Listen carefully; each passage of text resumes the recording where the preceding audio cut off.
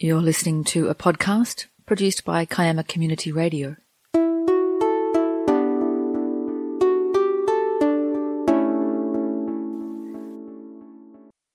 This is Kiama Community Radio. I'm Bernie Hems, and I have got Jane Stroud, CEO of Kiama Municipal Council, with me. Welcome, Jane. Hello, how are you? I'm good, thanks. Can I ask you, what does a typical day in the life of Jane Stroud, what does it look like? A little bit of bedlam. Oh, look, it usually starts pretty early. I've got young twins, so they tend to get up really early. And then, like lots of people out there, I have to get the kids to work to school, their version of work, and then usually I will head to the office after that. And that really depends on what cycle of meetings we're in, but typically my diary is pretty packed out with a variety of meetings that gets managed out of the executive office. So on any given day, I might be talking to the executive, I might be meeting the managers, might have a series of community meetings, catch up with the mayor. It really does depend. If it's council meeting week, it's very much frantic.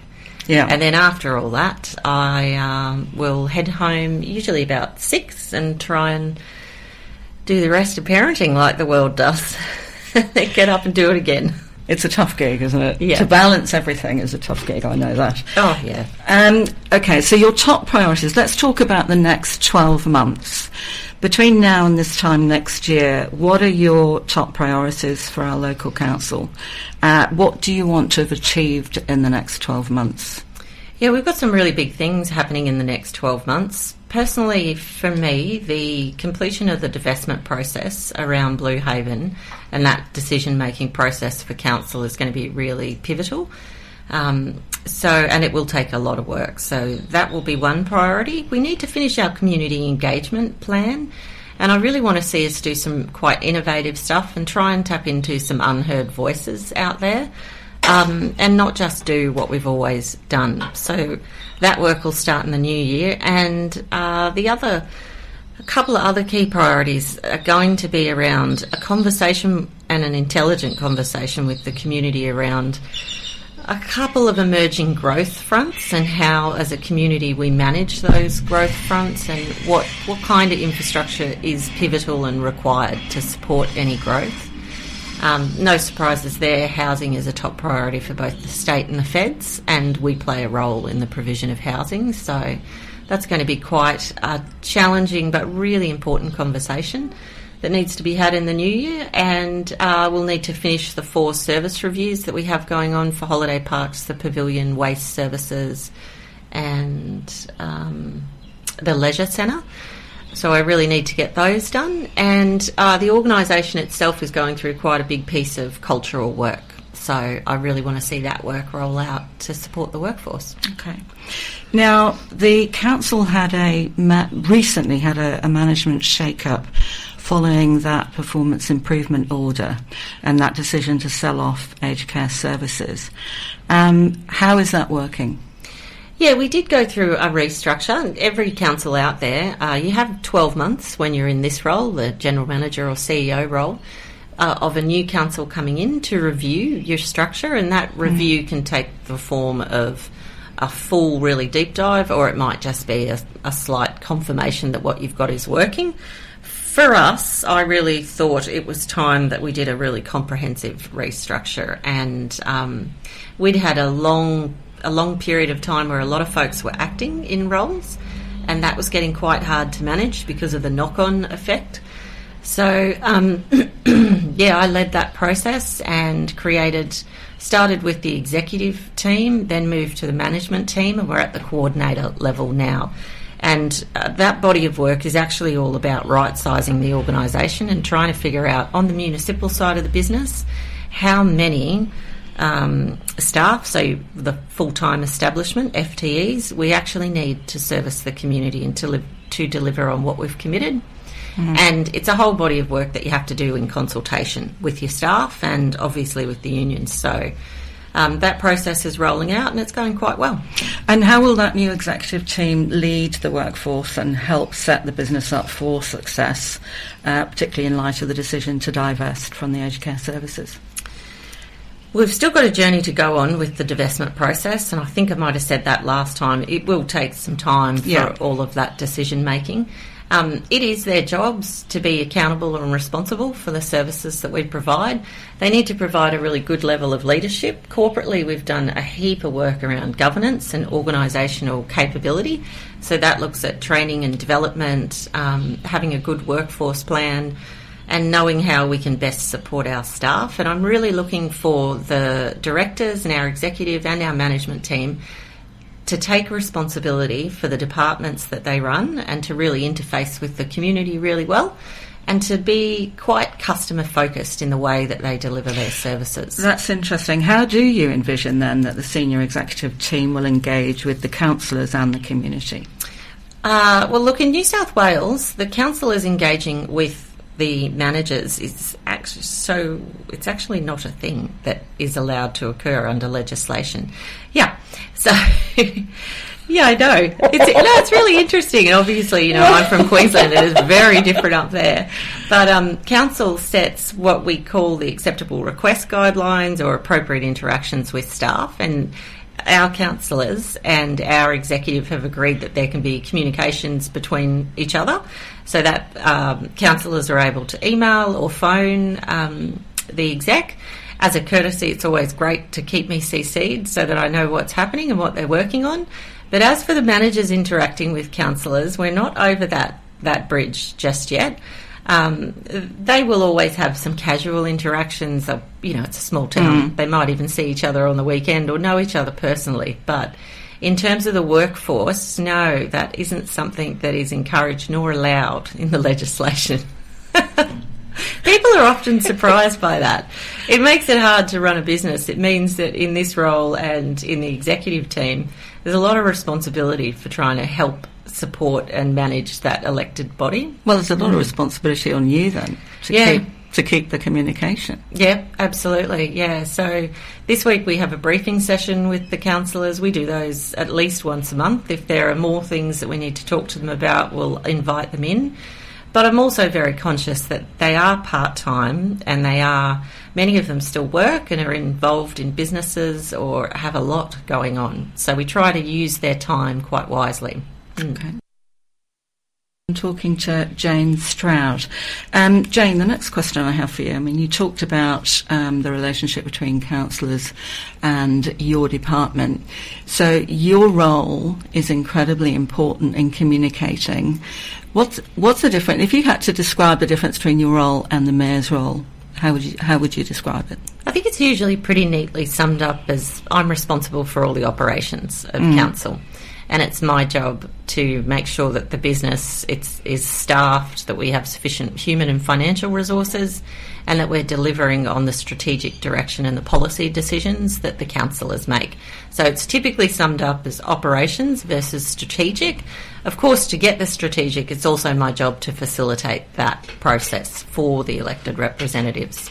And how often are you communicating with the Mayor? Oh, every day. Every day? Yep. Every day, quite a lot. He'll probably be listening too, so I'll try and be really nice.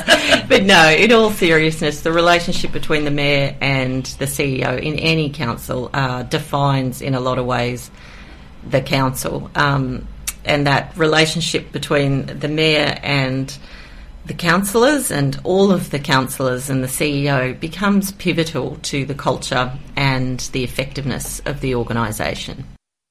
So, Jane, I'm now looking on the text line, and interestingly enough, I've got quite a number of texts. Shall I just go for it? Yeah, go for it. I reckon I'm going to go for it.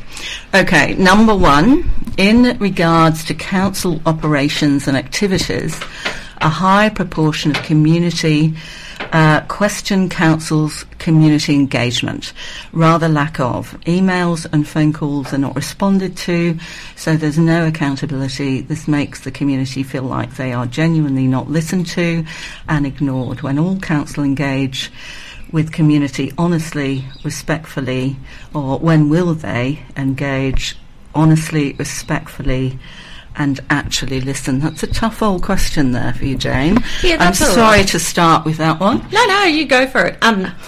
Look, there's a couple of things going on in that question, and, you know, I'm never going to agree with all of the sentiments that everybody has. That's just par for the course.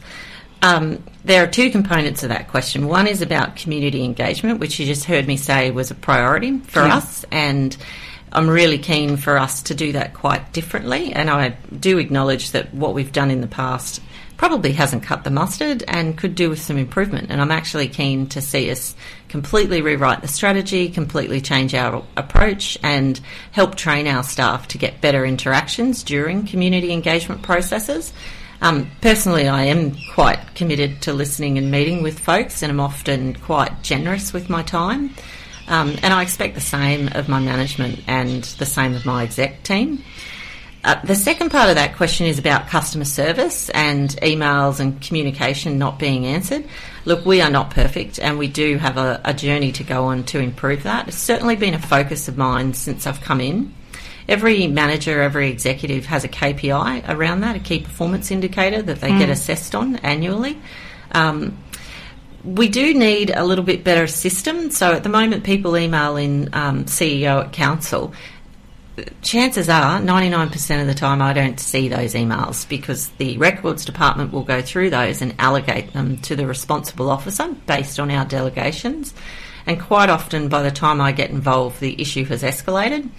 So, look, if you're not getting a response, if you need to follow up, please do so, and don't be afraid to do so. I'm more than happy to get you the answer that you need. The team have written a new customer service charter that sets out those standards, and that's due to go to Council this side of Christmas. And it's one thing to have a charter, but it's a whole other thing to deliver on it. But I am quite committed to seeing some improvement in that area. Because we do have a text line, and because we have appealed to our community to text in, I will read to you the next question, and it says, why have managers been sacked and the 6 executive leaders now have major pay increases, yet they are not doing any work to justify the cost? Yeah, look, that is an interesting question, and there's some facts that need to be set straight there. So there's actually only 4 people on the exec. There are 2 directors and a COO and a CFO. The CFO is a Chief Financial Officer, and I'm sure I don't need to explain to the community why that role is pivotal and part of the executive right now. That may or may not continue on in another 5 years, but for now, I need that person at the table all the time.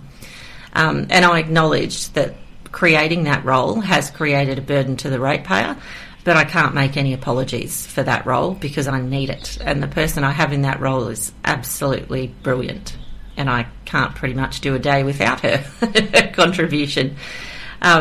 In terms of, well, what are they paid? Everybody's pay scale is printed. If you're an executive or you me, it's printed in the annual report every single year, and we benchmark ourselves on other local government services exactly the same size as us, and the rates that we set, we actually do a study on to make sure that we're paying within the market rates. So I am 100% confident that they are being paid at a fair rate for a fair day's work. In terms of why were managers sacked. That is actually a common misconception, and I think it's worthwhile setting the record straight on that. So there were only 2 managers as part of the restructure that actually elected to take voluntary redundancies. So when you're a manager in local government, you're an award employee, so you have quite strong industrial rights. And I'm a huge believer in the workers' rights, and if your role substantially changes, you can choose not to compete for the role. You can also elect to seek a direct transfer, or you can choose a voluntary redundancy. That's part of restructures. Now, there are only 2 folks who made that choice, and I'm eternally grateful for all the work that those 2 folks did, but their roles substantially changed. And again, I can't apologise for changing their roles because I actually really needed different outcomes in those 2 management roles. And the structure has benefited from creating slightly different management roles with broader responsibility and much more kind of cohesive teams underneath them. Okay.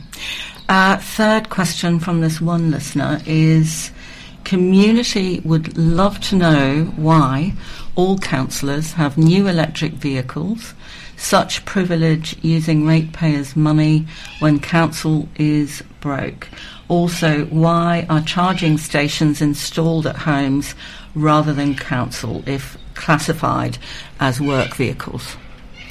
Yeah. Let me just set the record straight on the councillors having cars. I'm sure they'd like to have cars, but they definitely don't. So please be assured, all ratepayers, that the councillors are not given cars. The only councillor who is the mayor, and the mayor position always has a vehicle.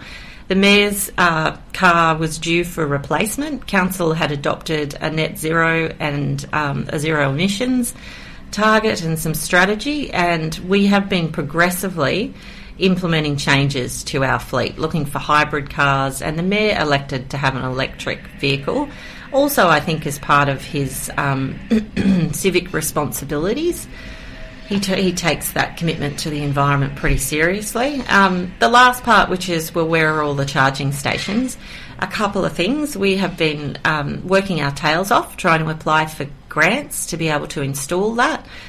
Recently, Council allocated $30,000 as part of the Coronation Park electricity upgrades to look at what opportunities there could be for EV charging. And we are doing everything that we can to help bring that online as soon as we can, because we would love to see some more public charging stations everywhere.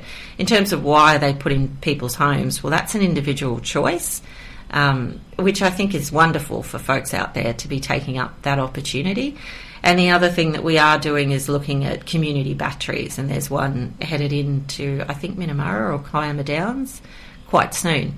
So there's a lot of work happening on that front, and a lot of corporate businesses out there, including Council, will gradually convert most of their fleet across to electric or hybrid and come up with a more diverse fleet, partly because of the fringe benefit tax and the federal government push for corporations like us to actually change their fleets over. So there's some good reasons for it. But in summary, councillors don't have cars, and we're doing everything we can to get more charging stations. Thank you. Jane Stroud is with me, and we have got questions coming in on the text line. I've got another one for you now, Jane. Are you ready? Mm-hmm. Yeah. Bring it on. Here we go. All right, for Jane Stroud, when the assessing officer for a housing DA has objections that could be addressed with an internal meeting with applicant and common sense, would this not ease KMC workload? Secondly, as a ratepayer, I am fined if I don't pay rates on time. However, if KMC, Kiama Municipal Council, don't meet their self-imposed timeframes, DA responsibilities, or DA response, there is no recourse for applicant. Is this fair? I have many more, however, not directed at CEO. She took on a monster of a job. Cheers, Mark Bryant. There you Morning, go. Mark. How are you? Yeah, no, look, there are a couple of really good questions. First of all, common sense in the planning process would be really helpful. Look, planning in New South Wales is actually quite radically different from planning in Queensland. In fact, where I'm from, we work on a 20-day DA assessment, and there are really strong penalties attached with the councils not meeting those targets. Minister Scully has made some quite public comments around councils really needing to comply with the 40 days. Applicants always have the right to actually pursue deemed refusal after 40 days too. So I'm often surprised at why more folks don't. That said, it has been really tough for council in the planning is a national skill shortage everywhere. And we did a number of months this year with absolutely no planners. And at one point, as I said to the councillors, you had me picking up the tools and doing assessments just to try and get them out the door. I agree that we need to do better in terms of processing our DA timeframes. And the second part of your question, which was about... as a ratepayer, I'm fined. Penalties, yeah. So to get back to your point about should we be fined, look, the Minister for Planning has made it pretty loud and clear that he expects councils to do better and that the state may intervene if we aren't doing better. And that message has been hard for the sector to hear, but I think we all agree that given the state and the federal priorities around housing and the national housing crisis that we're all stuck in, our job as part of that process is pivotal. I assume they're looking at all kinds of intervention measures, including penalties, fines or non-compliance notices. Don't forget that local government is an instrument of state, which is how we've ended up with a performance improvement order. And let me tell you, as somebody who's spent 9 months working on one of those and under one of those, you don't want one in your council. And I think it's in all of our interests to try and get the assessments done and get them out so that we don't end up with PIOs. Well, I hope that that answers your questions, Mark. And it's a beautiful day. It's 8:51. It's Melbourne Cup Day today. Oh, yeah. Isn't it? Need to get the hat ready later, I think. Okay, Jane Stroud, I've got another question for you. Now, this is from somebody in my yoga class. Okay. If that's all right. I'm no good at yoga, but shoot. Our daughter has written twice to the council about lack of footpaths, particularly in the small block on Barney Street between Shoalhaven Street and Irvine Street. The road does a small curve there and it's quite dangerous dodging parked cars and traffic while pushing a pram and walking the dog. It's not possible to push a pram on the grass and there are often primary school children walking over there. It's actually a really good question. So, half the answer to this is the same question I asked the organisation about a month ago. We have a councillor who's put up a notice of motion around the construction of a footpath on a particular road, and I was interested in how many people walk that road, so I walked it myself, and to get there I walked down the exact same street that is mentioned in that text message and nearly got squashed quite a few times, although I'm not sure if that was deliberate or not. No, I'm kidding. It is actually quite a dangerous street. I agree, and cars tend to go up that street quite fast. So I returned from that walk and actually emailed the Director of Infrastructure and asked, how do we prioritise and what's the criteria? And do we do any pedestrian assessments and any speed monitoring in terms of how do we decide what's the priority for a footpath? Because I would like to see us make sure that there is some logical criteria that you can actually answer that sort of question with. Yeah. Now, I'm yet to get a response back from that email. So when I get that response, I will happily write you an email, Bernie, and you're welcome to read it out. But in a usual council environment, there should be a criteria that's used about when a footpath is required. And then typically you don't end up with footpaths on both sides, you'll end up with a footpath on one side. But I will take that question on notice and I'll send it in to our Director of Infrastructure and I'll personally come back to you with the answer on that one. But I share that listener's concern. That road is actually quite dangerous and there are school kids that frequently walk that road and I would love to see a footpath down that road. Fantastic. I mean, that's a real answer to a question. Thank you. You're welcome. The other query that she had is that the grass cutting of reserves and parks, they are mown on a 6-weekly rotation, which is fine in winter, but definitely not often enough in spring and summer.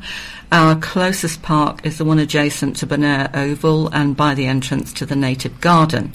When the grass gets to knee level, it's not pleasant and impossible to see any snakes that may venture out from the native garden. It's also dangerous for children playing there.